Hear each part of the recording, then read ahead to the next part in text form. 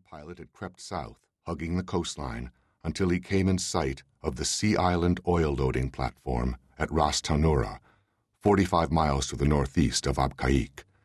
Now, with the water beginning to glow pink, he pointed the bow at Platform 4 and slammed the throttle to full.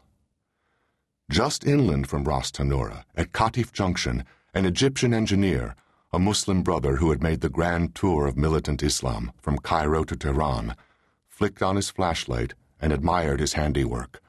The Semtex was expertly crammed into and around every manifold, every valve, every last pipe junction. It was art, really, lacing it all together in a single charge, a work of beauty, of Allah's great creation. West of Abqaiq, in the foothills of the Al Arama Mountains, at a small Bedouin encampment, a Saudi in his mid-20s bent over a 120-millimeter Russian-made mortar for what seemed the 100th time. A Wahhabi, descended from the religious zealots who brought the House of Saud to power, he had been trained in munitions in Afghanistan by a man who was taught by the Central Intelligence Agency.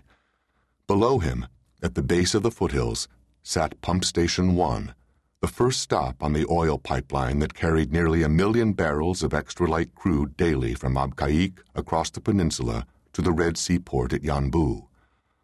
A pager vibrated lightly against his chest and went dead.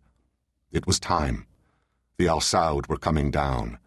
The oil that fed their whoring and corruption would flow no more. Islam would be purified, the American devils crippled, and their Israeli protectorate cut free to die on its own. The world would have to take notice, and for the simplest of reasons. The global economy was fucked. I've dialed up the details and updated them, but I didn't invent them. They come courtesy of people who studied the Saudi oil industry from the ground up. From the mid-1930s until well into the 1960s, Saudi Arabia was a branch office of America's oil giants, a Republican internationalist's fantasy. The United States remained secure in the knowledge that Saudi oil would always be there for us, under the sand, cheap, and as safe as if it were locked up in Fort Knox. We built Saudi Arabia's oil business and, for our efforts, got full and easy access to its crude. The first OPEC, Organization of the Petroleum Exporting Countries, oil embargo in 1973 took the bloom off that rose, but anxiety turned into full panic in the early 1980s during the Iran-Iraq War, especially when it looked as if Iran might take the war to the Arab side of the Gulf, including Saudi Arabia. With the nightmare of an Islamic prairie fire taking down the world's economy, disaster planners in and out of government began to ask uncomfortable questions. What points of the Saudi oil infrastructure were most vulnerable to terrorist attack, and by what means? What sorts of disruptions to the flow of oil, short-term and long-term, could be expected, and with what economic consequences?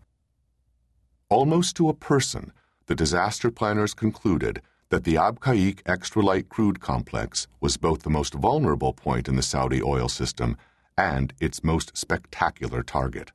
With a capacity of 7 million barrels, Abqaiq is the Godzilla of oil processing facilities.